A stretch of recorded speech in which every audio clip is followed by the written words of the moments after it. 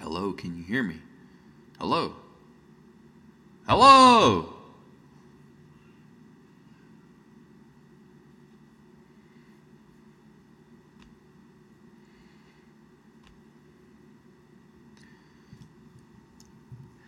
Hello and welcome back to Spiritual Coach. Today we're talking about what is your motivation. In case you're unclear about what motivation means, we're going to look at a quick definition. To provide with an incentive or a reason for doing something, to stir to action or feeling, to be motivated. My question today is, what motivates you to do the things you do? For example, what gets you out of bed in the morning? What motivates you to live? And even more specifically, what motivates you to serve God? What is your driving force behind your desire for Him? Is it a sense of obligation? The rewards that you may receive? A sense of duty? The love that you have for Him? Responsibility? A desire to help? Or is it motivated by fear? It's a good question for us to all ask ourselves. Why do we do the things we do? And more specifically, why do we do what we do for God? What is the reason behind it? And I'll just share with you what my motivation is. My motivation to serve God with all of my ability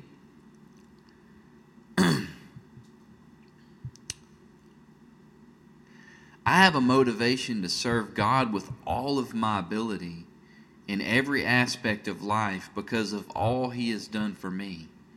I have a desire to do it. It's a driving force deep within. I just want to. It's not necessarily out of duty. It's not even out of obligation. It's not out of rewards or responsibility. It's not out of fear. The main reason is just because I love Him and I just want to. And when you love somebody, you just do things that are necessary. For example, I'm a parent and I have 2 kids and I want to take care of them and I love them, so I just do it. And it's not out of because I'm the dad and I need to do this because that's what's called for in society. No, I just do it because I love them. And at the base of everything I do, it's out of love. It's a driving force. And that's what really motivates me today. And I want to share that with you and some scriptures I have for us.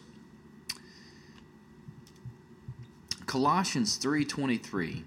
And whatever you do, do it heartily, as to the Lord and not to men. So as we're living in this life, we try our best to serve God heartily or with full heart, is basically what that means. And no matter what you're doing, you're trying to do it as if you're doing it for the Lord.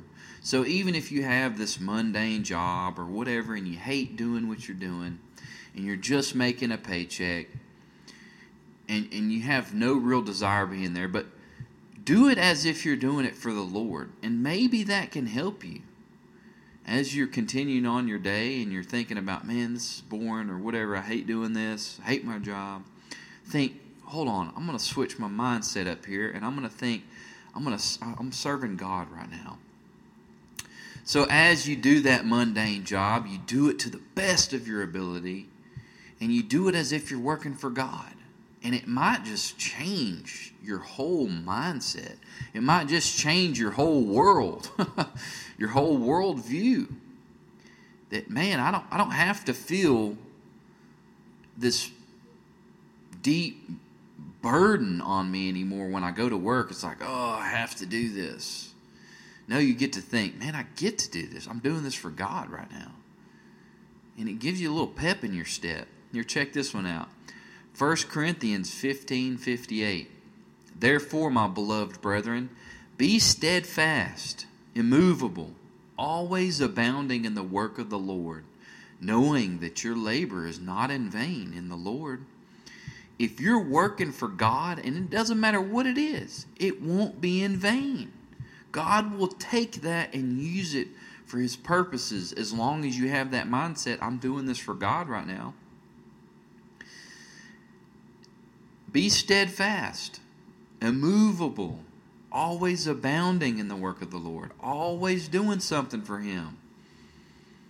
Here's another one, Philippians 3:8. Yea, doubtless, and I count all things but loss for the excellency of the knowledge of Christ Jesus my Lord, for whom I have suffered the loss of all things, and do count them but dung, that I may win Christ. You see what he's saying here? He's saying, I count everything else in this world as if it were dung, so that I can gain Christ in my life, that I may win Him.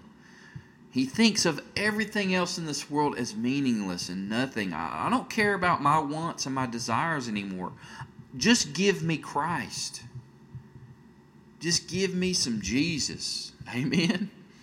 And when you have that mentality, that should be what really motivates you and drives you in this life. What can I do for Him? You wake up, what can I do for my God, who I love so much? I just want to do something for Him today. I just want to think about Him. I just want to worship Him. I just want to praise Him. I want to talk to Him. I want to read His Word. I want to serve Him. And just think about that throughout your day. What can I do for Him? 1 Corinthians 9:16. For though I preach the gospel, I have nothing to glory of, for necessity is laid upon me. Yea, woe is unto me if I preach not the gospel. Paul's talking here. He's saying, man, I have got to do this. I just have to. It'll be a bad deal if I don't. Woe to me if I don't. I got to keep preaching. And guess what? God has called all of us to be preachers. That doesn't necessarily mean you're a pastor, but we're all called to preach the gospel or to speak the gospel, to tell people about the good news, to tell people about God, to tell people about His Word. And it doesn't mean you have to be behind a pulpit to do it.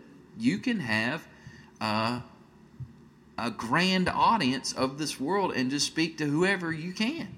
Maybe just family members, maybe friends, maybe neighbors, co-workers.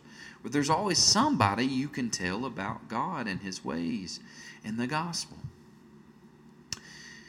And then as we're doing this, as that necessity is laid upon us where we just have got to do it, we think about this. Romans 12:11. Not lagging in diligence, fervent in spirit, serving the Lord. We're not lagging. We're not being slack. We're not being lazy. We're not just hanging back trying to do as little as possible. But no, we're as diligent as possible, fervent in the Spirit, with great zeal for our Lord as we are serving Him in everything that we do. Because we have this on our mind. 1 Corinthians 6:20. For you were bought at a price. Therefore, glorify God in your body and in your spirit, which are God's.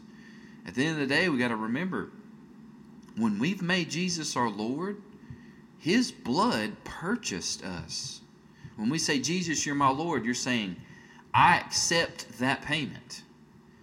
I am entering into a bond servant role to where what you did for me on the cross was enough. So now I'm going to serve you for the rest of my life. I'm going to serve you for the rest of my life because you bought me at a price. And I'm going to glorify you in my body because I belong to God now. Romans 12:1. I beseech you, therefore, brethren, by the mercies of God, that you present your bodies a living sacrifice, holy, acceptable to God, which is your reasonable service. Man, this is one of my favorite scriptures, but he's telling them, I'm trying to implore to you guys to make sure that you're using your bodies as a living sacrifice for God. A constant sacrifice, meaning you may be wanting to do something with your flesh. Oh, I want to go do that. But you say, no, you know what? I'm going to sacrifice that, and I'm going to do what I know God wants me to do. being holy, being set apart, being undefiled, being pure for God and His purposes, being acceptable to God. This is an acceptable thing. And at the end of the day, it's not some great, grandiose thing that we're doing, but it is our reasonable service, the very thing that we should be wanting to do anyway. At the end of the day, we should all have this innate desire within us that we just desire to work for God, to serve Him, because He has done so much for us. I just want to serve God with my whole life. I want to give Him my all. I want to serve Him in every area of my life, every aspect of my life. It belongs to Him, not me anymore. It's His. And this scripture sums it up for us right here, 2 Corinthians 5:15. And He died for all, that those who live should live no longer for themselves, but for Him who died for them and rose again. We shouldn't live for ourselves any longer. We should live for Jesus. Amen. He died for us and He rose again for us. He's up in heaven interceding on our behalf for us. He sent us the Holy Spirit as our helper for us. He gives us blessings on a regular basis for us, protection.